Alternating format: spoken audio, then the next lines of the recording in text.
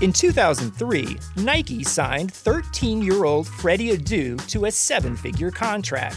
But Freddie didn't live up to the hype. He has turned down every single documentary project looking closely at the details of his career. Until now. People are going to look at everything you did because of the hype surrounding your arrival and what they think you can be. I'm Grant Wall, and this is American Prodigy, Freddie Adu, from Blue Wire Podcasts. Blue Wire. The Denver Nuggets select Michael Porter Jr. But I'm going to make sure that this pick is this organization's best pick they've ever made. Morris inside. Jokic. Put it up. Jokic. 23. Jokic away. Jokic puts it away with a thunderous dunk. Hello and welcome in to the Monday edition of the Rocky Mountain Hoops podcast, part of the Blue Wire Podcast Network. I am your host, TJ McBride. You can find me on Twitter at TJ McBride NBA, and this is going to be a fun show. Dan Favale had me on his show, which is also part of the Blue Wire Podcast Network, to talk about all things Nuggets and to slander a few teams and to get into all kinds of different topics, and the conversation was so fun. I felt like my listeners must enjoy it too, because seriously, what a fun conversation that we had. Dan does great work for Bleacher Report. You can follow him all over the place. Let me get his Twitter handle real quick because I suck and did not write it down. But it's going to be a good show because being able to talk with somebody who covers the entire league like Dan does, it allows me to be able to open up the conversation topics to a little bit bigger of a network. You can follow him at Dan Favale on Twitter. It's DanFavale. Great work though. He's a writer for Bleacher Report. He's the co-host of Hardwood Knocks, does social media for Blue Wire Pods as well. So the dude is a Blue Wire Pods maniac, and he is absolutely a joy to talk with, and we got into a ton of stuff, so that is going to be in the next segment. You're going to hear about that after I tell you about Indeed, and then after you hear me and Dan talk, you're going to hear about Bet Online. Those are the two sponsors of the show. They are the reason the show is going, so thank you to both of them. You're going to hear a whole lot more about them coming up in the very near future. Also, make sure you go subscribe to American Prodigy, the Freddie Adu documentary made by the Blue Wire Podcast Network. Phenomenal stuff. It's been flying up towards the tops of the ranks on iTunes for podcasts. It's a really, really, really good show, and I hope that you take some time to at least look into it. So like I said, this show is going to mostly be my conversation with Dan, but also the Nuggets just had their first actual real day of training camp. I say real day because they have had, I think, 3 days before this of quote-unquote training camp, but it was all 1v0 workouts. They were not able to get into any group activities. It was one player development coach with one player on one side of the court. That was it. So now the Nuggets are finally able, as of Sunday, where I'm recording this Monday morning, the Nuggets are finally able to have group workouts, and Michael Malone spoke afterwards. We also had Facundo Campazzo, who you will hear me talk to as Facu, not just Facundo. That's the name he goes by. I have a feeling you're going to hear a lot more of that going forward. And we also spoke to Greg Whittington, who is the Nuggets' two-way contract player, who was an absolute joy. So before we get into the ad read for Indeed, and before we get into my conversation with Dan, I kind of just wanted to take a step back and talk about training camp, because I feel like this is important. It is a Nuggets-focused show, so let's talk about what the Nuggets are doing. Michael Malone, first and foremost, started out by being asked if anybody was not able to take part in the group activities today. He said that everyone participated in practice, but once they got to the live portion, Will Barton sat out for precautionary reasons. This should make you nervous, because Will Barton is the only other wing on the roster other than Michael Porter Jr., and he just missed the playoffs last year with a knee injury that was kind of mystical. No one really knows exactly what happened with his knee. So we're kind of just waiting to see where Barton is at. Everything that we had heard from Monte Morris to Will himself to Jamal Murray to Michael Malone has been saying that he's healthy and ready to go. And again, that could be true. This could actually be just precautionary, but that does put up some red flags and some worry. So we'll have to wait and see, but Barton did not take part in the live workout, but did participate in practice. Malone also noted some of the roster turnover. He showed actually a 7-minute video with 1 minute of highlights for each of the new guys today, or Sunday. today is now Monday. But that was kind of a cool way to like get everybody understood of what their games are like, see the highlights, get excited. And he finished with, of course, Facundo Campazzo, who, my God, the dude is just so much fun. And Michael Malone just cannot stop complimenting. Michael Malone went into such extreme detail into how much he loves Facu Campazzo. He confirmed that him and Tim Connolly have loved him for years, called him a, quote, seamless fit into our culture, end quote. He also said he has just insane fight and passion. Again, quote, his heart is just huge, end quote. Even spoke about his defense glowingly, said he's, quote, a very good defensive player, a disruptive defender, end quote. He really does value all of these, like, intangible skills that Facundo Campazzo brings, but he also sees what he's able to do despite his size on the court. Said multiple times that if you judge Facundo Campazzo by his size, that you have already lost, essentially. And he's right. Facundo Campazzo is incredible. He's probably the best guard not currently in the NBA until, of course, he signed with the Nuggets. Like, he is a legendary player internationally. So it was cool to see Malone just have so much excitement. Like, he was talking about his playmaking and said how when he gets depressed, he watches Facundo Campazzo highlights because they are just always bring a smile to your face. He called him a, quote, top 5 pick and roll player in the world, end quote, and also said, quote, if you don't have your eye on the ball, he will break your nose, end quote, talking about how the team needs to learn how to play with him. So the Facundo Campazzo part was just fun, man. Like, you could just tell Malone loves this guy and is so ready to see how he can find a way to incorporate him into this team. And then, to lead into the next point, which became the offensive topic of conversation, I think this is very important to the inclusion of Facundo Campazzo in the actual rotation. Malone wants to be more dynamic on offense. They were top 5 last year, but Malone said they can be better, and it wasn't enough. They want to get to the rim more, they want to take more threes, want to take more free throws, and take less mid-range looks. He specifically noted more corner threes, not so many above the break threes. Then, as an example, he went back and spoke about Nikola Jokic's second year and how the Nuggets played offensively back then. So Malone knows that there needs to be an offensive resurgence in Denver. I don't know if it's going to be their calling card necessarily, because Malone straight up laughed when asked if they were going to become a more offensively focused team and joked that they were going to put up 130 every night. But clearly, Malone knows that they need to get more dynamic on offense, and that's good to see. Defensively, in terms of losing Jeremy Grant, Mason Plumlee, Torrey Craig, Malone spoke about how Denver might be able to overcome those losses. Spoke about Jamal Murray showing his growth in the bubble and the consistency he showed on defense and how he is expecting that of him. Also spoke about how good Gary Harris's defense is and how he is still here in Denver. How both Millsap and JaMychal Green are going to be incredibly important for the back-end rotation, or for the back line, I should say, not back end rotation, literally the back line of the defense, to be able to clean things up, but also noted the entire team needs to take a step forward across the board. He then admitted something very fascinating. He admitted that they're going to have to get creative. He talked about pressing up way more and being more aggressive. Talked about playing some more zone. Talked about trying to get some Bol minutes at the 5 and let him block shots and become that kind of a deterrent at the rim. So the fact that Malone is willing to play with this roster to find a way to get the most out of it, even if he doesn't fully get there, it's encouraging to see that he's already playing with these ideas. We'll have to wait and see where they end up, but still, Malone knows that this is a funky team and he's willing to play it a funky way if that's what it takes to win basketball games. And I think that's a very important indication to get from Michael Malone for where this team is headed down the line. Let's get to Facu now. Facu spoke to Denver, the Denver media. There wasn't much here. I'm not going to sit here and pretend like there was some incredible interview. Facundo Campazzo is still learning where his role is, what he's supposed to be doing. So this interview was very vague. It was very bare bones. And honestly, half of it was in Spanish, so I need to brush up on my Spanish. But it was cool. He was just so happy to be in Denver and to have fans reaching out to him and to be in the NBA. He called himself a little kid right now because he was so excited about it.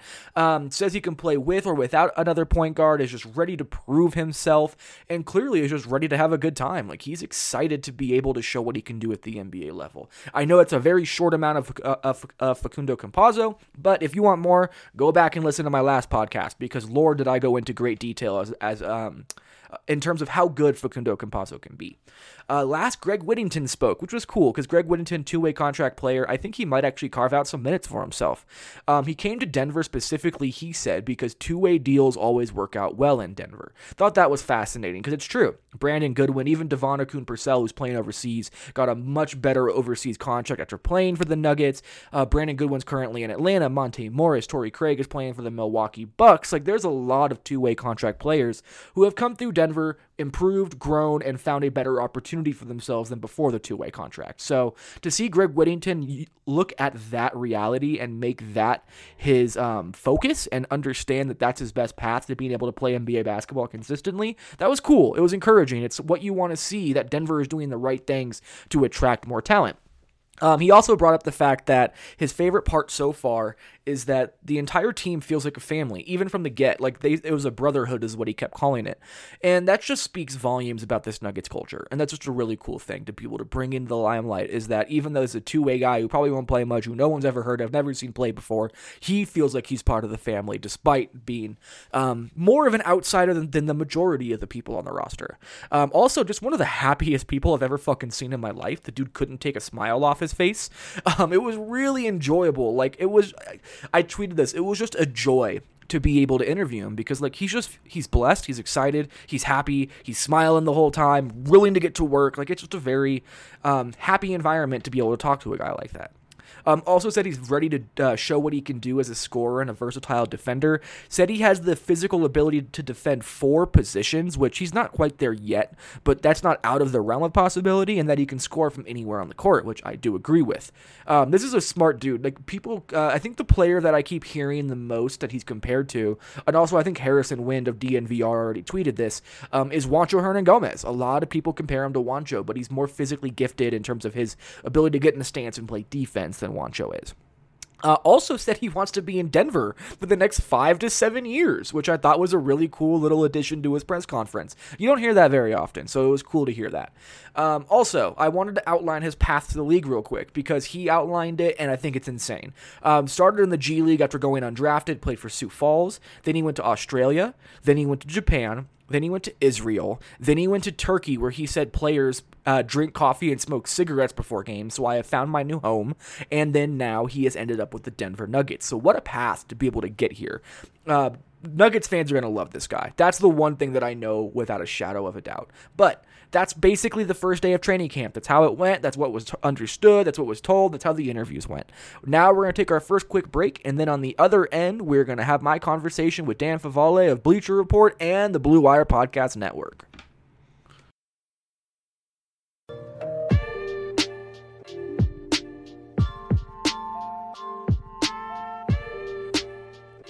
"2020 has already reshaped how we work, and it's almost over. Businesses across the globe are challenged to be their most efficient, which means every single hire is critical. Indeed is here to help. Indeed is the #1 job site in the world with more total visits than any other job site according to ComScore. Indeed helps you find quality candidates quickly, so you can focus on hiring the person you need to keep your business going. Unlike other sites, Indeed gives you full control and payment flexibility over your hiring. You only pay for what you need, you can pause your account at any time, and there are no long-term contracts. And now, Indeed's new way of matching you with candidates instantly delivers a short list of quality candidates whose resumes on Indeed match your job criteria that you can contact the moment you sponsor a job, making Indeed the only job site that can move as fast as you do. Right now, Indeed is offering our listeners a free $75 credit to boost your job post, which means more quality candidates will see it and fast. Try Indeed out with a free $75 credit at Indeed.com/BlueWire. This is their best offer available anywhere. Go right now to Indeed.com/BlueWire. Offer is valid through December 31st. Terms and conditions apply. TJ, welcome to your first appearance on the Hardwood Knocks podcast. It's taken way too long for me to bother you, considering how long you have been a part of Blue Wire Pod specifically, but how are you doing today? I'm good, man. Mandalorian was amazing. I have coffee in my hand, and I'm on the right side of the dirt, so I'm in a good mood today. The right side of the dirt. That's a great way to give an update on how you're doing. My hot take is I am like Star Wars ignorant to the upteenth degree. I've seen the original 7 like once each, and that's just it. I didn't board, like I haven't seen the new ones. I haven't watched Mandalorian. Nothing. So what's funny is I was like you, like the most casual, I don't care about Star Wars individual. Like, yeah, the movies are fun. They were like fun Marvel movies, not a whole lot to it. Pandemic hit and I had nothing to do in Disney Plus, and suddenly I love Clone Wars. I love Rebels. I'm like ordering books. Like, I have become a Star Wars mega nerd. Oh, in the wow. past 8 months. Well, there's not a whole lot to do. There's a lot of sitting and staring at the television. So I definitely fell into this whole samurai western crazy Star Wars universe that I am now a part of. So here I am. There are much worse ways you could be spending downtime in the pandemic. That is true. Maybe by like living your life as if nothing's going on, which seems to be happening with increasing frequency. Especially, I'm in the Midwest, man. You're in New York. I'm sure you see it too. But the Midwest got the whole like we're stronger than the coronavirus thing going on out here, and it is not my vibe. Yeah, I'm on like, yeah, I think people like, I'm in the worst, not the worst part, but I'm on Long Island in New York, so like there's a lot of that going on here because it's very red where I am, I think is the best way to put it. That is a very clear way. I did bring you on to talk Nuggets, though. Their offseason was more eventful than I thought it was going to be, mostly because of Jeremy Grant. So I think the best place to start before getting a little bit more granular was just looking at everything that happened. Them getting R.J. Hampton, losing Grant. They re-signed Millsap. They have JaMychal Green, who is one of my, as Zach Lowe calls them, siren songs. JaMychal Green is a siren song of mine. What was your just general impression of the Nuggets offseason? Anything you really liked, shocked by, disliked? I really, my initial takeaway after learning how these things kind of played out over that week and a half of chaos of the offseason, I felt bad for Denver. I know that's like a weird way to look at this, but they really, really wanted to get on the Jrue Holiday conversation. And they were one of the finalists for Jrue Holiday until Milwaukee just came out and dropped everything they owned on the table. So like, all of a sudden, Robert Covington was not a guy you can pursue. Kelly Oubre is not a guy you can pursue. You can't get involved in those trade conversations. So, okay, let's pivot. Things happen. Sometimes guys are going to offer 5 first-round picks for somebody, and you just can't match the deal. So they move on to Jeremy Grant, who, again, every expectation from Jeremy Grant's camp, from the Nuggets camp, was we're going to find a way to get a deal done. We were a Western Conference Finals team. He was arguably the third most important player for our organization. We need to get Jeremy Grant back here, and Jeremy Grant seemed to want to. Then Troy Weaver called, someone who had connections to who scouted him back during his Syracuse days, convinced him to come. And this is the part that's crazy to me. Despite Jeremy Grant's own agent advising him to stay in Denver, despite the same money still being offered by Denver, despite the Western Conference Finals one that they went on last season. Despite all of that, Jeremy Grant wanted to bet on himself. And again, that ruined Denver because operating as an above the cap team, because Jeremy Grant signed for $20 million, doesn't mean you just have $20 million to spend all of a sudden. Denver only had their mid-level, only had the biannual and veteran minimums. So they had to pivot and find a way to make this work. So overall, watching the way it transpired, Denver did everything right and everything still went wrong. And that is just so deflating, I'm sure, after everything they accomplished this past season for it to go that way. So that was like my immediate reaction when I took a step back and looked at everything that had happened. Yeah, and I listened to your podcast when you like did the crossover with the Pistons versus Everyone pod and Laz Jackson. I love Laz. Yeah, he's awesome. I'll be pestering him soon, just in case he's listening to this. I respect the bet that Jeremy Grant made.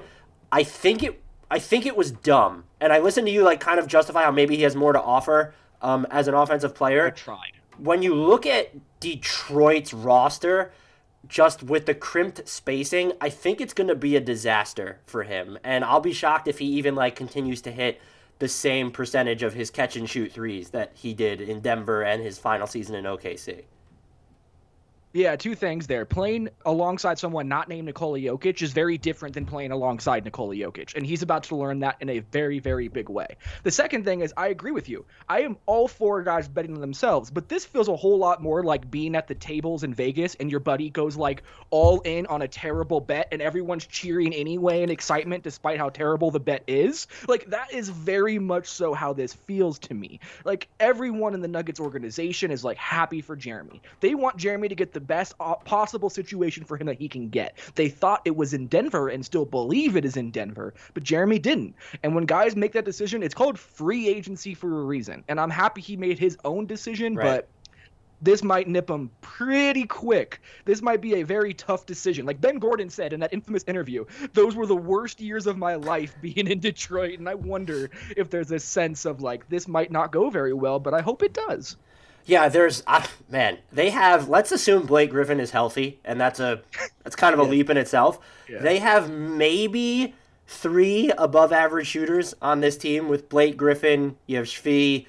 I wouldn't even throw Wayne Ellington in there anymore, just based off how he's been over the thing. Like maybe, but it's Sadiq terrifying Bey. that you have to. Right. Like that's the problem. Like the fact that we even have to include him in this conversation of spacing is damning. Yeah, and so I'll be interested to see how it plays out. I did see, and I think this is natural. Like once he left, there were people trying to downplay the departure, where it's like, well, now they don't have that money committed to him, which.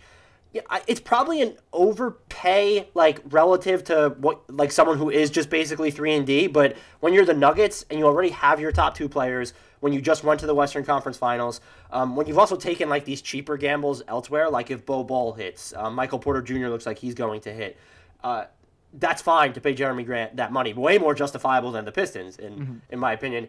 But they pointed to, like, the on-off defensive splits for him, where Denver was so much worse. And it seems, just for me, afar, when you look at, like, a lot of the lineups he was in, it feels like those were detrimental to that. But I'm just wondering if...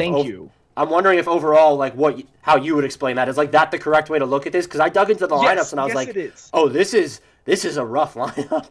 People forget, like, people just want to look and be like, wow, in the playoffs, he was really good, but his numbers over the whole season are bad. There's so much more nuance to on-off splits than that. He was playing off the bench with a bench unit that had no idea what they were doing for the first couple months of the season. Like, they were an abject disaster on that end of the floor. And I'm sorry, your defensive numbers on a bench unit not guarding the elite players in the NBA when that's your skill set is not going to be indicative of the kind of defender you are. Right. So while I like to hope as a Nuggets point of view that those numbers are actually true, I don't buy into them at all. There's a lot of other factors that play into this. What I will say is that, yeah, the rebounding is a big issue. Is he really going to be able to create off the bounce? Because there were a lot of difficulties there in the playoffs. I actually believe it's possible, but you're 18 months away with a lot of reps before he actually becomes that, like, Pascal Siakam archetype. Not that level of player, but that archetype of player. So I don't know what this is going to look like. I hate that Detroit roster the way it's currently constructed, and I don't think it's going to do anything to make Jeremy Grant look good.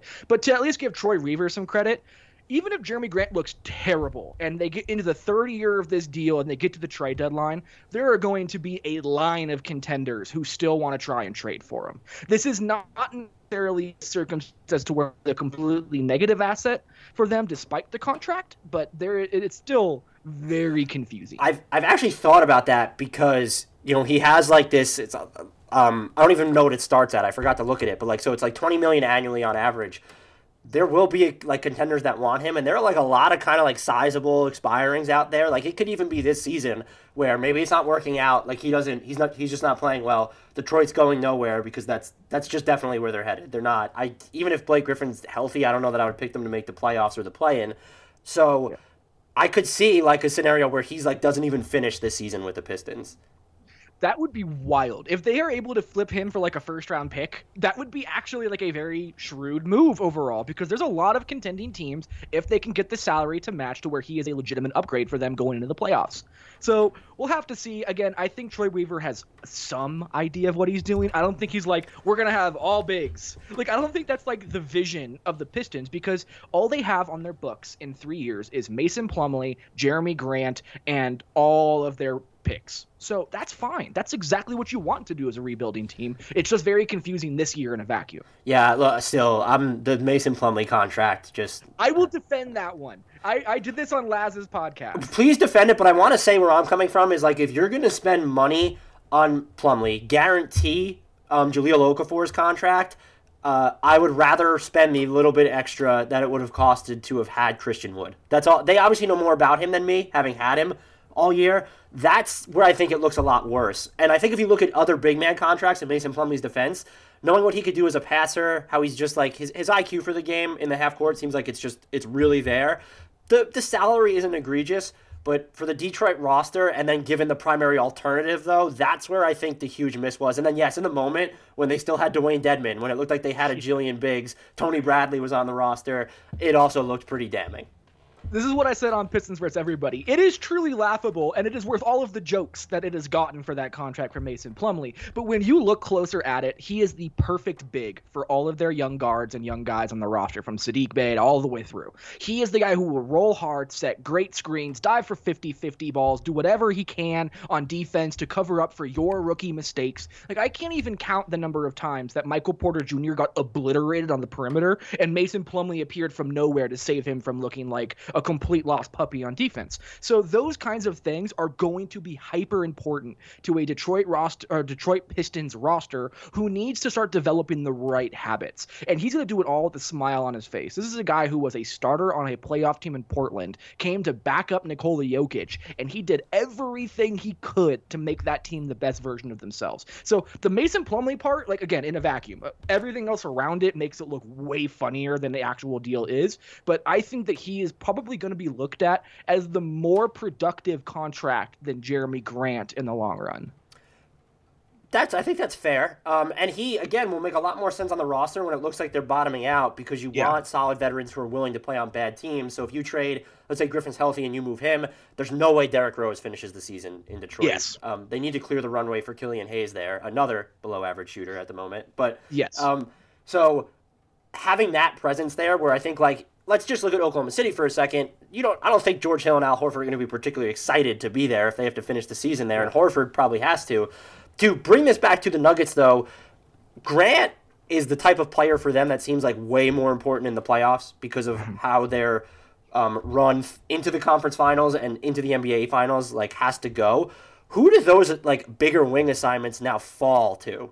I look at the roster, and look, because even Torrey Craig in that aspect is yes. Okay, he's gone, so now I don't even have an easy default option, because I think you can pretty easily make the case that Gary Harris is their best perimeter defender now, but he doesn't have the size or the length to match up with the guys that Jeremy Grant and even Torrey Craig were going up against. They lost. So of their four best defenders, Gary Harris, Jeremy Grant, Mason Plumlee, Torrey Craig, they lost three of them, and one of them has been more injured than he has not been going forward. So we have absolutely no idea what the defensive identity of this team is anymore. None. Zero. This is why I have completely removed the Nuggets from the true contending tier in the NBA Western Conference. I just don't think that they're in that category anymore. They're in that Dallas, Phoenix, Portland, Utah grouping all of a sudden, because they just don't have that ability to match up. And you have to be able to match up with jumbo wings in this version of the NBA playoffs. So I have no idea. To be honest with you, there isn't a right answer. They're going to hope Gary Harris can do it. They're going to hope Michael Porter Jr. takes a leap. Maybe Bol is something. Maybe PJ Dozier carves out a role. But it's not enough. They don't have enough current big perimeter defenders who can be a 3-and-D big. That's become a hyper fascinating role in the NBA. These 3-and-D bigs who defend all over the floor and are willing to do whatever it takes and fill in all those gaps. They don't have that. And there's 6 dudes who can fill that role in the NBA. So maybe Zeke Naji is already more prepared than we thought, but that's really where Denver is at. They don't even have the idea of the players between 6'7" and 6'9". They just don't even have those guys. Will Barton is their only backup small forward. That's where they're at in terms of the wing situation now. This is not to give people a reason not to listen to this podcast, but I feel like talking about Nikola Jokic gets boring because he's so known. He's an entertaining player, but what are we debating about Nikola Jokic anymore? There's nothing to debate right now.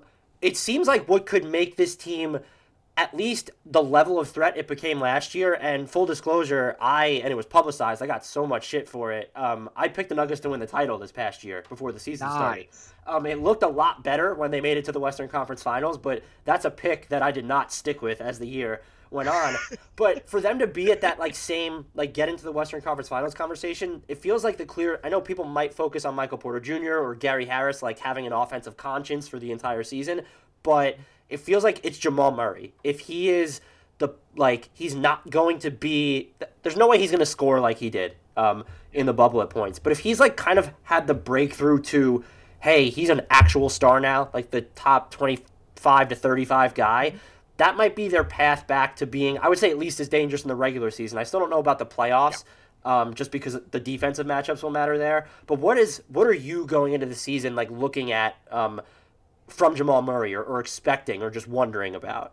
There's just one word, and this has been the word for the past 3 years: consistency. Can you do what you did in the bubble? Can you do it in November when it's cold in Minnesota? Like, can these things become something that you can rely on? Can you know you're going to get 18, 4, and 4 every single night from Jamal? Right now, that is still a question to be solved. We have no idea. We saw him do what he did in the bubble, which was out of this world. Like, I had no idea that Jamal Murray would not only become Michael Jordan level scorer, but be defending like he did, to be bodying dudes in the pick and roll and creating passing angles, to be finishing at the rim the way he did. Like, all of those leaps were way more important to me than the scoring because he got hot. Like, everybody got hot in that bubble. There wasn't a soul who shot worse in the bubble compared to the regular season. So, like, I'm trying to remove the scoring aspects to a degree. There was no fans, endless sight lines. It was amazing for a shooter. But the defense, the playmaking, the added strength from the hiatus, those are things that are absolutely going to go forward and actually help the Nuggets.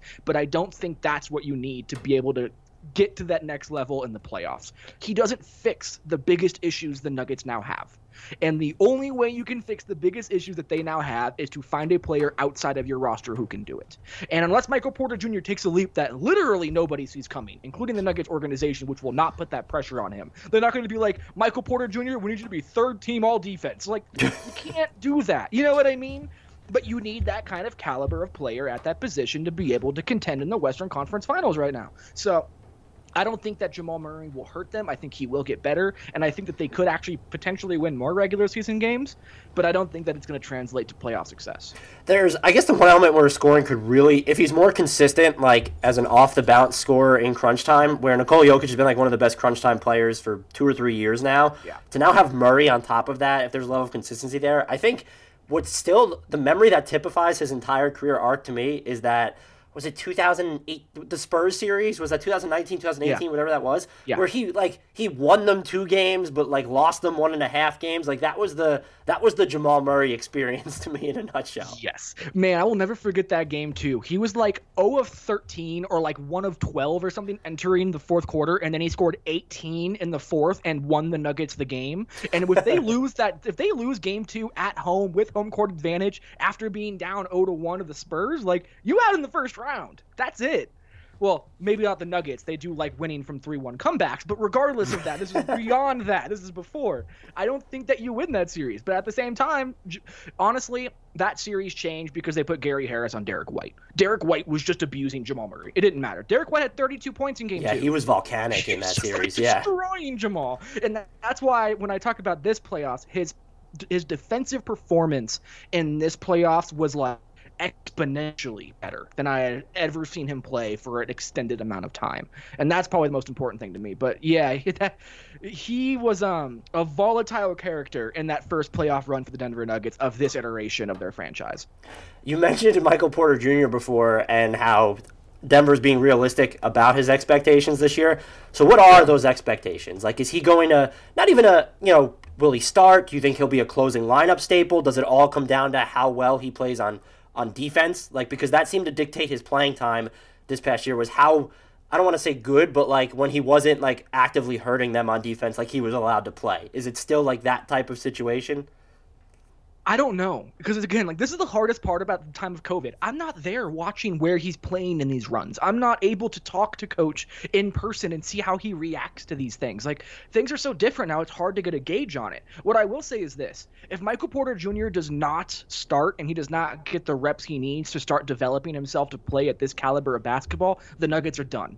They are well aware. Like Tim Connolly called it a poorly kept secret that they need Michael Porter Jr. to take a leap this year because all of their eggs are now in his basket. They could have gotten Drew Holiday if they put Porter on the table, I bet. They could have traded for almost anyone in basketball that is arguably available for trade if they included Michael Porter Jr. They didn't. They lost Jeremy Grant. They lost Torrey Craig. They lost Mason Plumlee.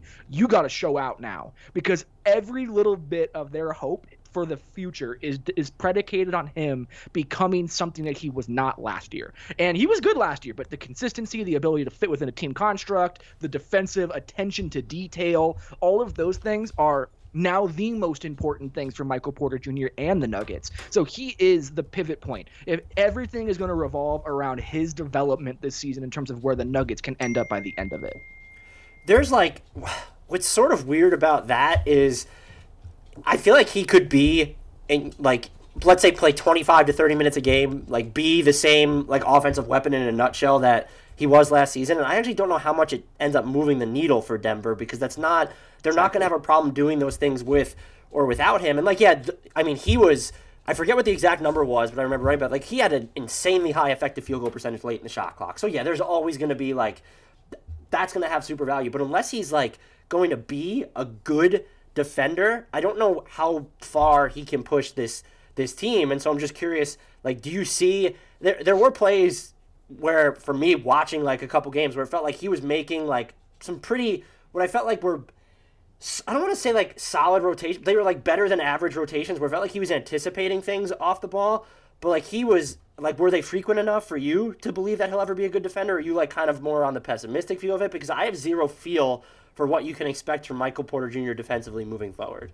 So he did have some like legitimately like NBA quality rotations defensively, and like running joke on Twitter is me turning to Matt Moore during Nuggets games and being like, you see the tools that Michael Porter Jr. has on defense? Like, you see how good that could potentially be? Because there is, like, the physical ability of Michael Porter Jr. is devastating defensively. He's so agile in terms of being a perimeter defender, because his hips actually do move, that he can get into passing lanes. He can swallow dudes up. He can just get wide and contain on the perimeter, but he can also rotate from the weak side and block shots. Like, to have a wing who can do both of those things is so hyper rare in this NBA setting.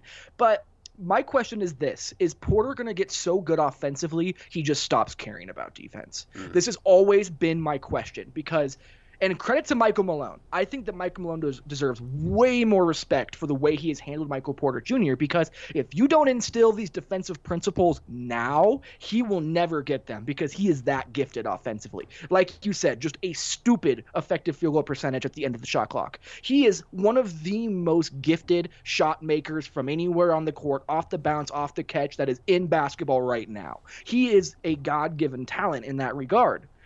But is he ever going to care about defense enough? If he gets too good offensively, I think all of a sudden you see him start to stop caring about the rest of it. I'm sorry, that is really where I fall on this. So hopefully Michael Malone is just drilling this kid again, because if they don't get that defensive impact from him, you're not winning, even if he averages 25 and 12 a night. Yeah, and so I'm wondering, the other player that I have this like sort of same question about is Gary Harris. I know injuries have like dogged him basically the past 2 seasons, and he did his 3-point clip, I think when you look from like February onward, was like, it was good, but he's just been such a roller coaster on offense to the point where it's felt like he just even shouldn't be on the floor at times, and hasn't been on the floor at times, that the Nuggets would need him. Like, is there like, I don't want to say is there pressure on him, because there's pressure on everyone every season, but you're reaching the point where it almost feels like if he's not the Gary Harris he was when they signed him to the extension, like, is there even, like, how big of a point is there in them keeping him? Like, where they shouldn't actively be looking to move him at that point? It feels like that's the type of the season that he's entering now. Yeah, I just don't know what asset will be out there for you to get for him. Like, are you going to trade a negative asset in Gary Harris and move something with him just to move off the money? Like, I just don't think Denver's going to get to that point with Gary. Plus, he's the longest tenured Nugget on the roster. They adore Gary Harris as an individual. They want him in a Nuggets uniform for the long haul. But again, now they're at the point now where they have to start asking the questions that you were posing. Is he able to actually even play enough? And when he does play, will he even be efficient enough? The most glaring, brutal stat that I had last year was pre-All-Star break, which again was only like the entire regular season minus 10 games. So it was virtually the entire regular season. Gary Harris was one of 2 starters in basketball to shoot under 40% from the field and under 20% from 3. Awesome. Justice Winslow, who played 12 games, and Gary Harris, who was playing 30 minutes a night. Like, you cannot be the least efficient starter in all of basketball if you're going to earn minutes and have trade value going forward. It cannot happen. And then he gets injured again with his lower body stuff that he keeps having. He now has, if I remember correctly, 15 lower body injuries, 14 in the last like 30 months. Wow. I didn't realize the number was that high. It was foot, hamstring, shin. Then he had like an ankle issue. Then it was the core issue. It's literally nonstop.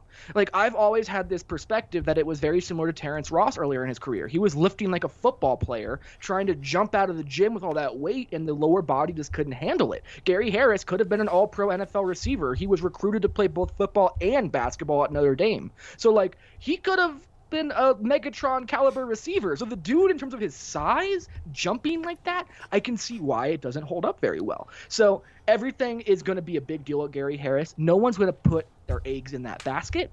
But if Gary Harris becomes the Gary Harris of 16-17, the Nuggets go right back up into that status, in my opinion. There's nobody's willing to bet on that right now.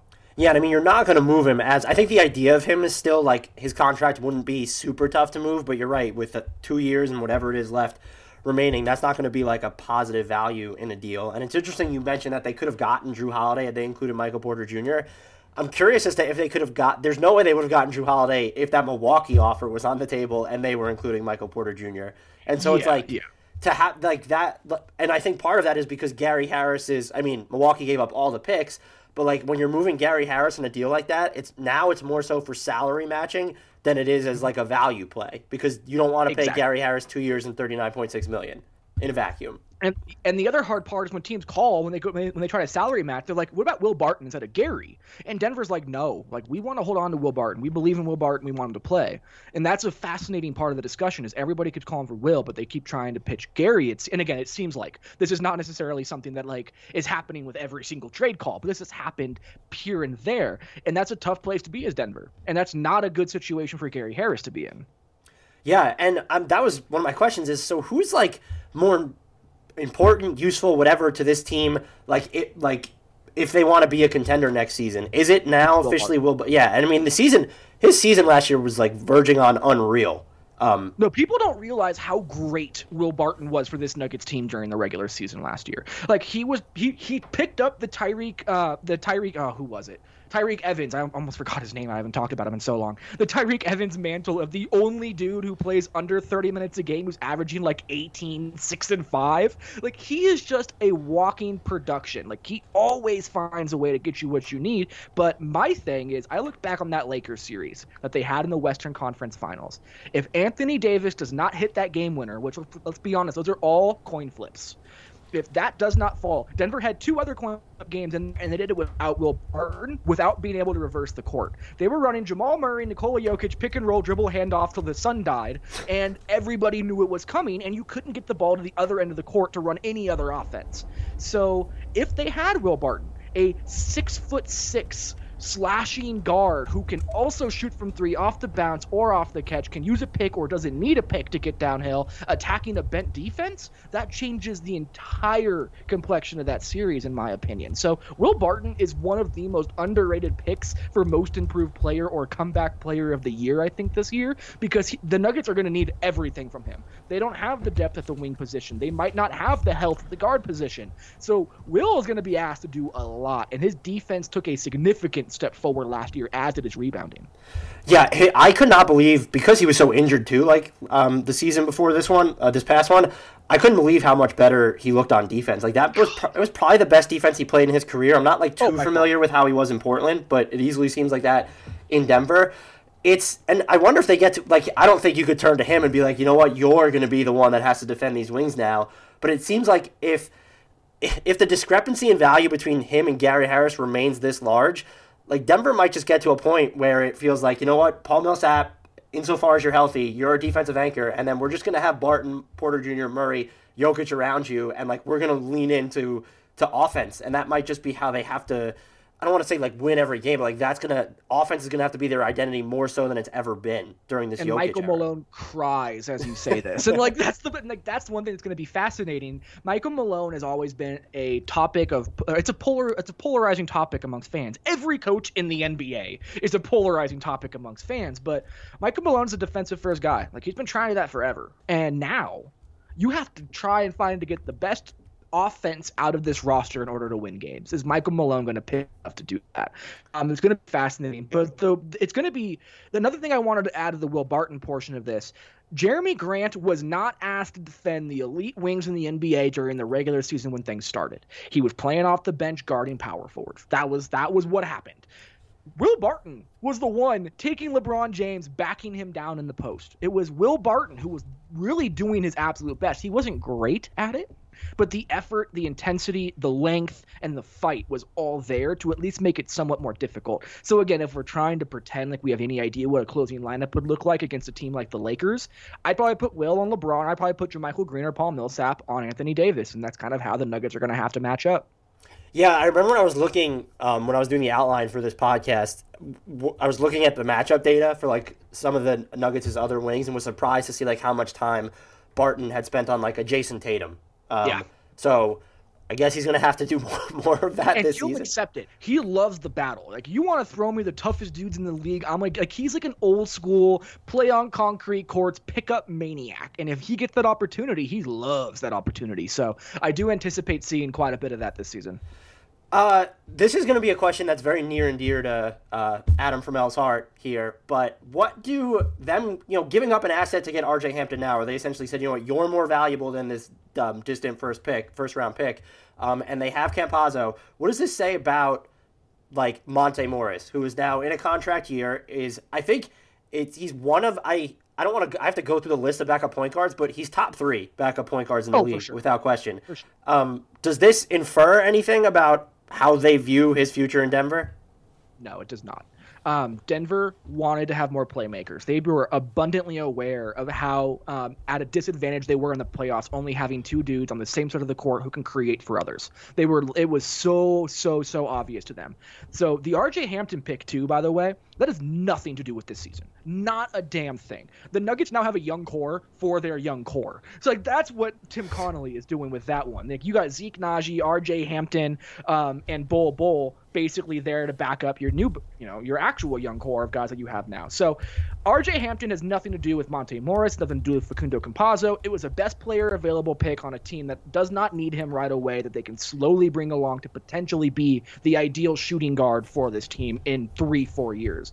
Monte Morris, though, everything I've heard is the Nuggets want to get an extension done with him. They want Monte in Denver. They are well aware of how valuable he is around the league as well. There are a handful of teams that would start Monte right now, including Detroit, by the way. Right away out of the gate. But Monte Morris is valuable. Denver does not want to get rid of him, and they're going to play him. Even if Facundo Campazzo is coming off the bench with him and they're playing 5'11", 6'1" backcourt, they're cool with it. Let's get the playmakers. Let's see how it fits, and let's run with it. So Monte is a part of this team until I have heard otherwise, which I have not. Every intention is they want to keep Monte in Denver.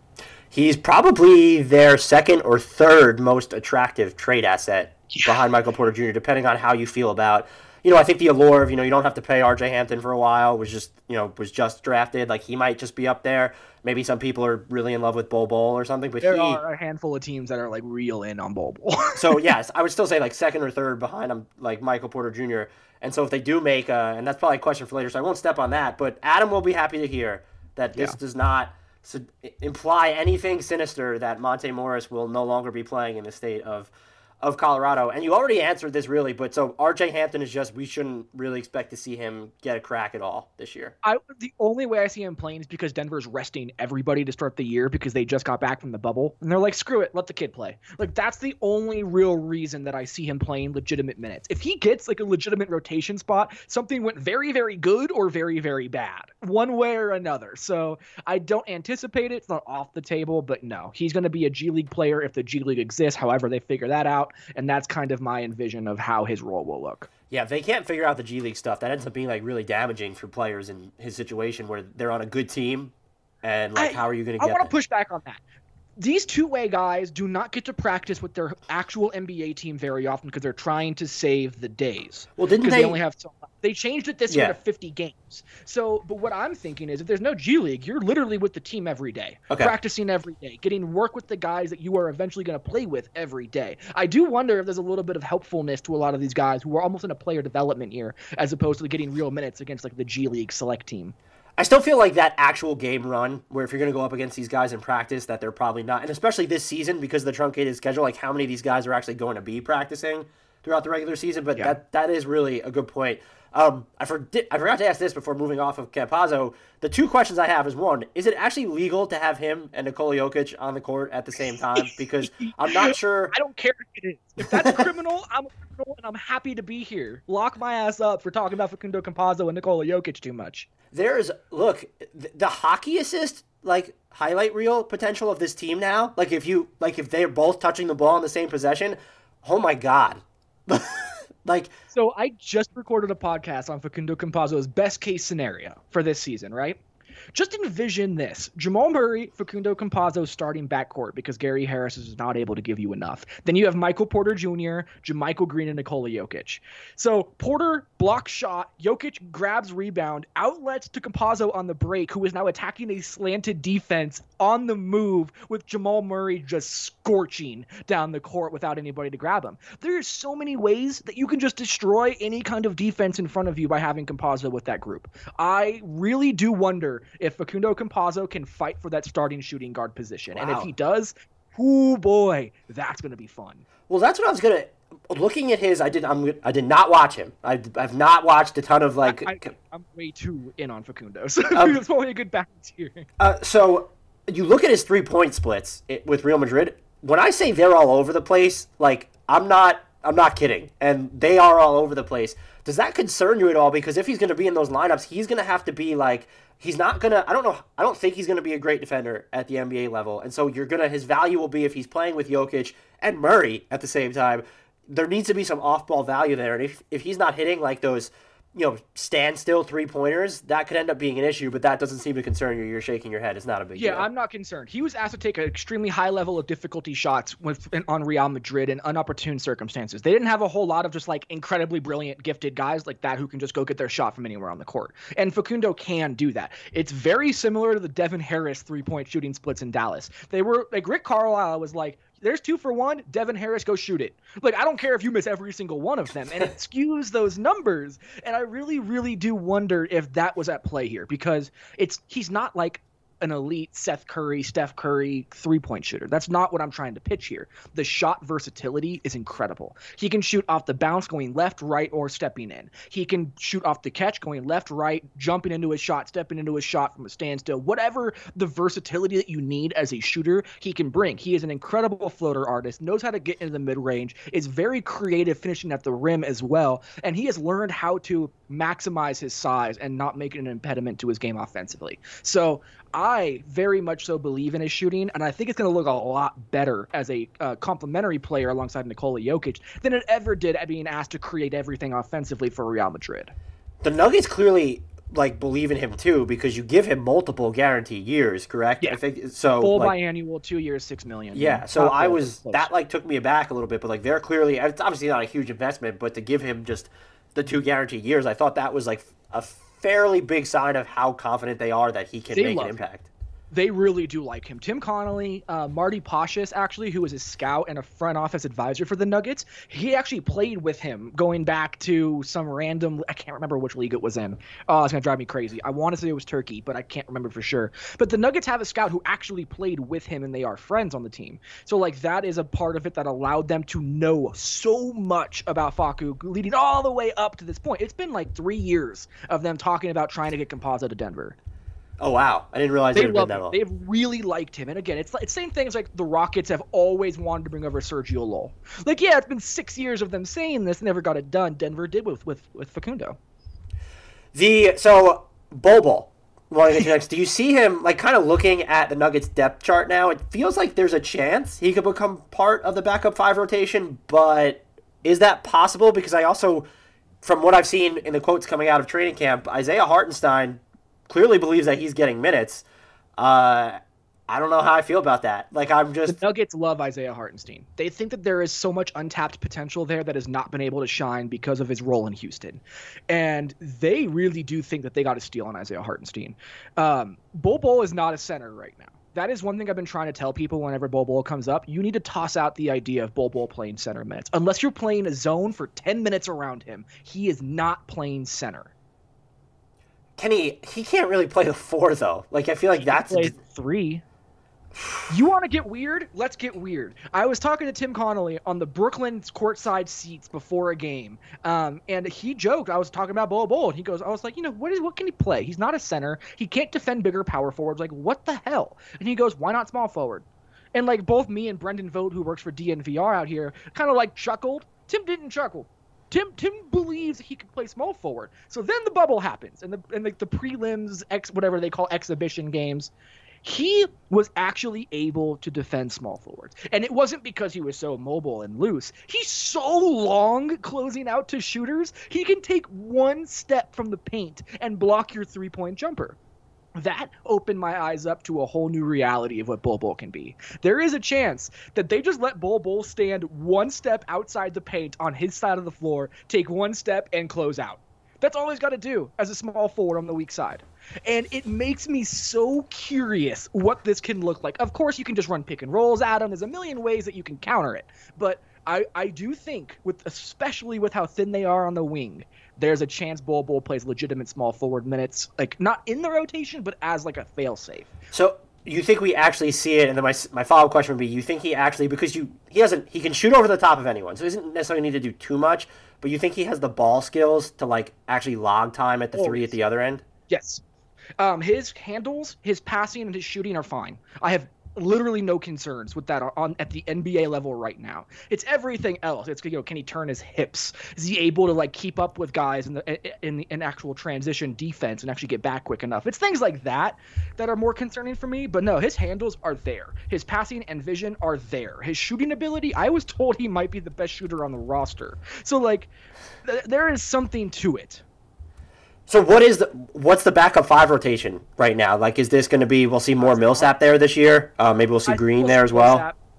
I don't think we'll see much Green there. Well, I guess I'll say it this way. Whoever doesn't start at power forward will get both backup power forward and backup center minutes. So whether it's JaMychal Green or Paul Millsap starting, the other will probably get 6 to 8 minutes at backup center to play small, and the bulk of the backup power forward minutes. So other than that, though, it's Isaiah Hartenstein's role, I think. That is what I'm starting to pick up on. They really are excited about what he can bring to the table. I would actually prefer to see like Green Millsap minutes in tandem than Hartenstein, just minimally of what I've seen from him. But I guess if they're that confident, like it's going to have to be, if so, Bol Bol's not a 5. If that's what we're just saying, which is, totally get that. Like, it has to be then, like, Hartenstein needs to play, or it's going to have to be Najee. Like, I don't know, like, those options for a team that's, I know Nikola Jokic Nikola Jokic has been durable. He plays a lot. But, like, you could still lose games in the 10 to 13 minutes that he's just not on the court, which is, like, what we've seen with other teams. And so the backup 5 rotation for them still feels like it's semi-pivotal, and I guess it doesn't sound like they're committed to try, like, doing any one thing there. That's interesting. No, and what's really interesting, too, is that back at Rio Grande Valley in the G League, when Monte Morris was there, guess who his center was? Isaiah Hartenstein. They called themselves the best pick-and-roll duo in the G League. They have played together tons of times. We're talking like 25, 30 games of experience together in addition to practice time. And that, to me, like, there is truly something that is there. They think that Isaiah Hartenstein can be a mobile big who can defend on the perimeter, can eventually stretch his shot out to three-point range, and a guy who can give you just tons of energy. Like, limitless, endless amounts of energy on the backup end of your center position. So I like the pickup, especially at the minimum. That's a win at the minimum. Yeah. Sure. But yeah, I don't think that we're going to see a whole lot of Paul Millsap or JaMychal Green at the 5. If we do, it'll be bursts to be able to play small for a second as a counter, as opposed to like part of your rotation. I thought like the Clippers should have went to that more with Green, like during the second units in the playoffs. So maybe that's something that becomes more valuable in the postseason for them. I think that was more valuable specifically against the Nuggets because there was no one that they didn't have anybody to match up with Nikola. So they were like, all right, let's get someone who's more mobile, more perimeter oriented to get Nikola Jokic out of place defensively. So like, I don't know how much of that was useful for the Nuggets as opposed to a counter for the Nuggets because of what they presented to them. Well, I think the Clippers, by doing it, they like made the Warriors series competitive the year before in the first round, and I think they should have went like for it harder. in their Maverick series. Like, I just thought they underutilized. I mean, JaMychal Green stand over here. That's the problem. By the way, I'm with you on this. If it was me coaching the team, I would be doing this. Like, I very much so like playing big, strong, bigger, old school power forwards at center off the bench to play smaller and faster, grab offensive rebounds, and just run. Like, I really value that type of bench unit play, but I just don't think the Nuggets are going to go that route. This might be an easy question. What ends up being, and I know it'll be matchup based to some extent, but what ends up being like the most common or most effective closing unit for this team? So, and again, this is very early, so I'm still playing with this a lot, but right now, my thought is Jamal Murray, Will Barton, Michael Porter Jr., JaMychal Green, Nikola Jokic. That's what Green over Millsap in those situations. Yes. Wow. I'm looking at Green over Millsap as a starter in general. Like, almost anything that you bring to me as, like, which one would you like to have more of? Like, JaMychal Green is my answer. And that is not a shot at Paul Millsap. JaMychal Green has a lot more skills he can bring to this Nuggets team than he has shown on other teams. And I fully believe that his fit, and honestly, his youth compared to Paul Millsap is a really important addition. Like, Paul Millsap has aged. I mean, Paul Millsap will tell you that. He also feels great, and he'll say that, but he can't do the same things that he once did. Like in the Utah series, he can't check the roller and then get back to the three-point line to defend a three-point shot. JaMychal Green can. And that is just something that you can't do at that age for Paul Millsap right now, which is why I give JaMychal Green the edge. Yeah, he did seem like he picked up a little bit in the Lakers series, but I don't know if that was a product of how the Lakers play. Like, that might have benefited Millsap. So the Jazz loved relocating their shooters on the weak side as the action on the strong side happened, which made Paul Millsap have to take a beat to re-find the guy that he's defending to get out to the perimeter. The Lakers didn't do much of that. There wasn't as much off-ball, like, nuance to their ability to attack them. So Paul Millsap knew he was just going to the corner against the Lakers. It wasn't, Joe Ingles just slowly waded his way up the wing and now I can't get there. So that's kind of the difference in those two series in my eyes. You might have already tipped your hand here because it sounds like you want to see Bol Bol at the three, but is there a quirky lineup where if you were in charge of the team or Mike Malone said, hey, you could just pick this 5-man unit, I'm going to roll it out right now. Is there one that you would just like to see them test out at some point this year? Yes, there is. Jamal Murray, Facundo Campazzo, Michael Porter Jr., Bol, Nikola Jokic. Give it to me. Give me all of the offensive, passing, shooting, chaos mess that I can have. Like, there's a mismatch everywhere. Like, you can do whatever you want with that group. Like, you can run 4-5 pick and rolls at Bol and Nikola Jokic. You can run 3-4 pick and rolls at Michael Porter and Bol. You can do any sort of combination with either of your guards. Like, the fun and the limitless potential of the offensive game plan with that group is just so exciting to me, and I would love to see them play. I wonder if Mike Malone would resign on the spot if he was told he had to play that lineup. I'm drinking water, and I definitely felt it get towards my nose and almost come out from laughing there. Michael Malone would explode. I love Michael Malone to death. That is not how he wants to play basketball. Like, Michael Malone is much closer to, like, the 2015-16 Grizzlies than he is to that version of basketball. Like, there's just, like, no way that I'm seeing that work out. We kind of touched on this, like, tangentially before, but the Nuggets still feel like they're built for some sort of move just because they have, like, salary that could be matched elsewhere. They do have... they've only traded one future first-round pick. You still have R.J. Hampton sitting there. I guess they could include MPJ, but they have some nice non-MPJ assets as well when you look at Bol and even Monte Morris. Do you see them trying to, not necessarily pulling it off, but trying to be aggressive at the trade deadline to go out and maybe get that body that they're now missing without Jeremy Grant? Or is that, they might just hang their hats on maybe getting lucky in the buyout market? Like maybe Trevor Ariza is floating around out there at some point is willing to come to Denver or something like that. So I do think that they saved part of their biannual exception for the buyout market. That would make so much sense to me because they didn't use the whole thing. So I do expect that to be at least on the table. Also, Denver will make every call. That would be a real weapon with Ariza, who I, as a player, I appreciate because he's been like a true mercenary where it's like, you know what, I'm going to get paid here and I'll figure out a way to get to another team later. And that's, I one-year, $10 million deals that he's gotten is incredible. He's played for like 7. He had to at one point this offseason forget who he was playing for or which team he was on, which is OKC apparently, allegedly.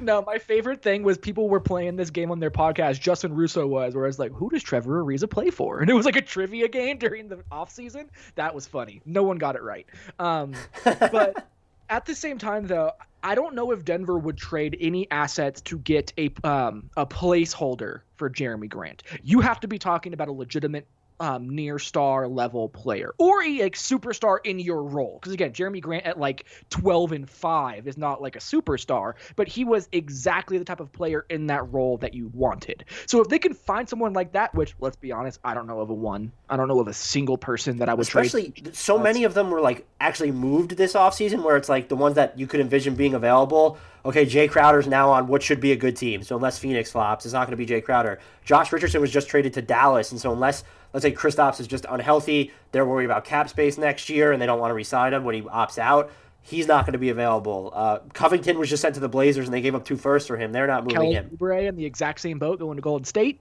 Like, there aren't players that Denver can just go get. And that's why when people start asking me about like future moves, I'm like, listen, unless Bradley Beal's available, I don't see a whole lot of like shakeup at this point. And they have 7 new dudes in their roster right now anyway. Like, do the Nuggets really want to have even more turnover on that roster? Like, no, it's not your top end of your rotation, but like that is still impactful to your overall team complexion. So I really do like the only way I see Denver going all in is if a guy of Bradley Beal's ilk becomes available, but I don't see them trading for Serge Ibaka, who finally is able to be traded. You know what I mean? Right. Like, that just isn't going to fit for what Denver's looking for, especially if you need to send Monte Morris and Will Barton to do it. Like, I just don't see it. So you see, I guess it would be more likely for them to go all in on a blockbuster than to go out and try and find like someone to fill the role that they lost with Jeremy Grant. Because there just aren't enough players out there who are available for the right price to be able to get that like that. There just aren't. The one I thought about, and it doesn't work like by itself, but like if you get to a point, the framework would be Gary Harris for Harrison Barnes. I don't think that would. Are you adding enough defensively with Harrison Barnes? And is his style of play, the Kobe-esque, I'm going to get my shot off the bounce, going to fit within this Nuggets team construct? I think he's done, since Dallas made him that player after he left Golden State, and I feel like he's done a lot better of a job balancing that out in Sacramento. And if he's willing to do that in Sacramento, he's going to be willing to do that when he plays next to Jokic. That's a really good point. It's a really good point. But again, that contract's big too. I don't know. I don't like it on the surface. I haven't looked into it enough. There might be something that I'm just not thinking about right now. But on the surface, like, does that move the needle for you? I don't think it does. Or maybe it does a little bit, not enough to put you back into that contender category, not to put you with the Lakers and the Clippers. Like, that's not where you end up from that kind of a move. Yeah, I mean, so he's 3 years, 68.8. Harris is 2 years, 40, basically. So it's the extra year. I think where the concern is you probably at this point would trust Barnes more so at the 4 spot where you're not hard up for talent than you would as like the 3. Like Jeremy Grant was like, you could put him anywhere. Barnes doesn't have like that malleability. But I think that's the trouble though, is like that's the move. Josh Richardson would have been my favorite addition for this team, even more so than Rocco. That was mine as well, because you can put him at the 2. Like, you actually have size, athleticism, and defensive versatility at the shooting guard position for the first time since Nikola Jokic has been in Denver. Like, they just never have had that kind of a wing in the backcourt. That's something that I very much so would have liked. And he's like, the Heat, at least, Philly didn't use him like this. He was defending 1 through 4 when he was in Miami, which is just wild. So, what's a realistic win total and Western Conference standing finish for this team? You can give me the 82-game equivalent. I have the formula lined up right here, so I can plug it in. Yeah, I had 47 with not on an 82-game schedule, on a 72-game schedule. I was hovering right around 46 to 48 wins.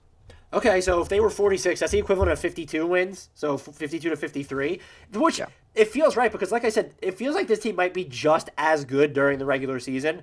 I feel like where we're going to see it gets worse if no moves are made is during the playoffs, if that makes any sense. It would be really funny if Denver had their 6th straight season of like a 50-plus win rate where, like, again, if there's 82 games, you would have won 50 kind of thing, and they still lose in the first round of the Phoenix Suns in the 4-5 matchup. Like, that's the most Nuggets thing I can conceive of in my brain. So, like, that's kind of how I'm viewing this team right now. They're a good team that can be a top 4 seed who is probably going to lose pretty damn quick in the playoffs because they don't have that upside.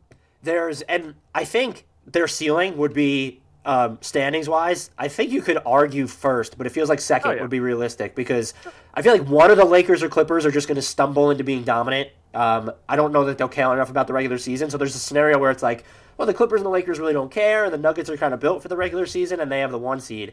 So they have and then below that, 1 through 6 this year, or let's say 1 through 5 to 6, because the Rockets will probably blow up, I'm assuming.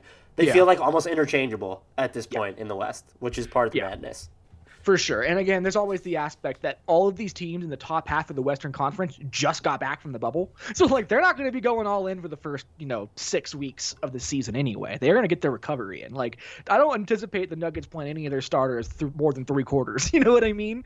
Like, that's just kind of where they're at right now. And I do wonder how that skews a lot of these conversations. We just don't know how these teams are going to manage the ridiculously short offseason that they just had. Yeah, we're talking about, like, expectations, and it's like there might just be scheduled rest nights for guys who would normally, murder their coaches if they rested. Like if the Blazers might rest Dame, like if he's not injured, like that could actually happen. Has never said he wants to rest. He has actively pushed back and hates the idea. Like my vision of Jamal Murray resting is him being handcuffed to a table, not able to leave. Even he was like, "Listen, man, if there's some rest I can get in the first half of the season, I'm gonna take it." Like.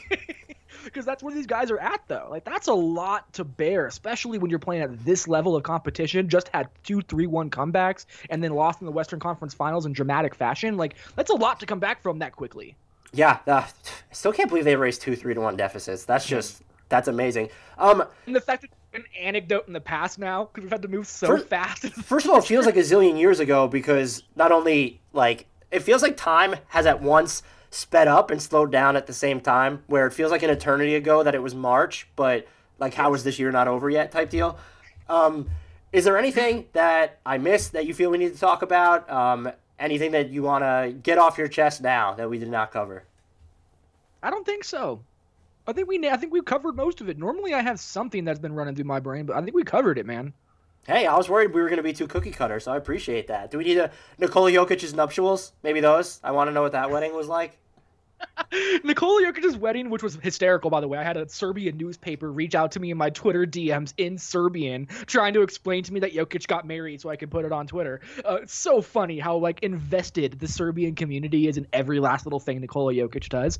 I will say this. There's 3 things that Nikola Jokic cares about in this world. His girlfriend, music, and horses. And he got all of those things in his wedding, so I'm very happy for Nikola Jokic. That is all that I care about. The video of him like riding Dreamcatcher. Yeah. Bella Marguerite and Dreamcatcher are his 2 horses back out in Serbia.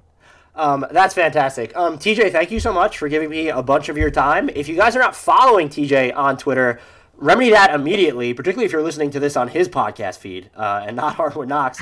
He is at TJ McBride NBA. That's at TJ McBride. He is the host of the Rocky Mountain Hoops podcast for Blue Wire Pods. And you can also find his writing all over the place now, which I'm sure he'll be bumping on Twitter when it's all published. Oh, yeah. Love talking hoops with you, man. I appreciate you really coming on. This was fun. And rest assured, I will be bothering you again at some point in the future. And I will be bothering you as well as this podcast keeps getting bigger and bigger. So I'm very, very happy to have been here to talk some hoops and just chop it up for a little bit. It's always fun. Thanks again, TJ. Take care. Have a good one, man.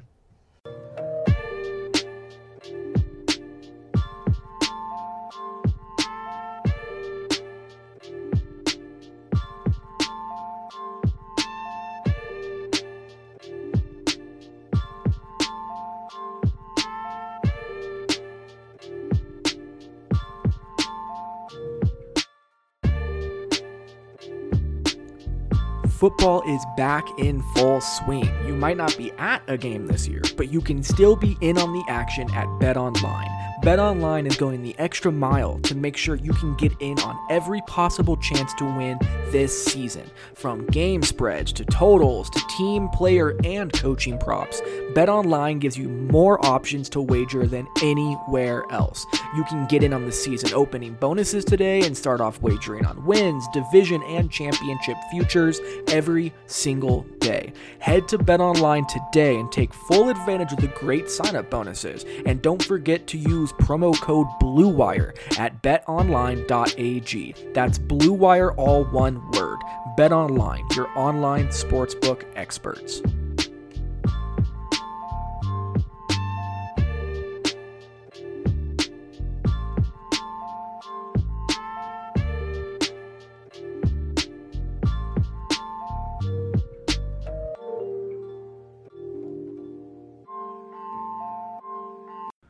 thank you all again for sticking around and supporting the Rocky Mountain Hoops podcast. It means so much that you guys are always doing this and always doing what you can to be able to share this show. I keep seeing more and more reviews on iTunes, which is awesome. So go to Apple Podcasts, keep leaving a 5-star review and write a little comment in there. I read them all, and it's really cool to be able to hop in there once a week, once every few days, and see someone else who loves the show. So if you do love the show and you want to take that time to go check it out, please do. That's really, really appreciated. Also, go subscribe to Rocky Mountain Hoops wherever you listen to podcasts, whether it's Spotify or Apple Podcasts or Google Podcasts or Stitcher or this or that. Anywhere you listen to it except for Mile High Sports. The show is no longer on Mile High Sports. I wanted to remind people. So if you've been getting it there, it is no longer there. Please, please, please go subscribe wherever you listen to other podcasts. Thank you to Dan Favale, again, at Dan Favale on Twitter. You can go find his podcast, Hardwood Knocks, on the Blue Wire Podcast Network himself. He also does social for Blue Wire, and he writes for Bleacher Report. Guy is a jack of all trades, and I had an absolute blast being able to talk with him about hoops. So check him out. Thank you to Indeed. Thank you to BetOnline. Go subscribe to the Freddie Adu documentary, American Prodigy. And thank you again for supporting the show and listening. We'll be back with more for Wednesday's show. And until then, keep being safe, keep wearing a mask, and we will talk to you guys later.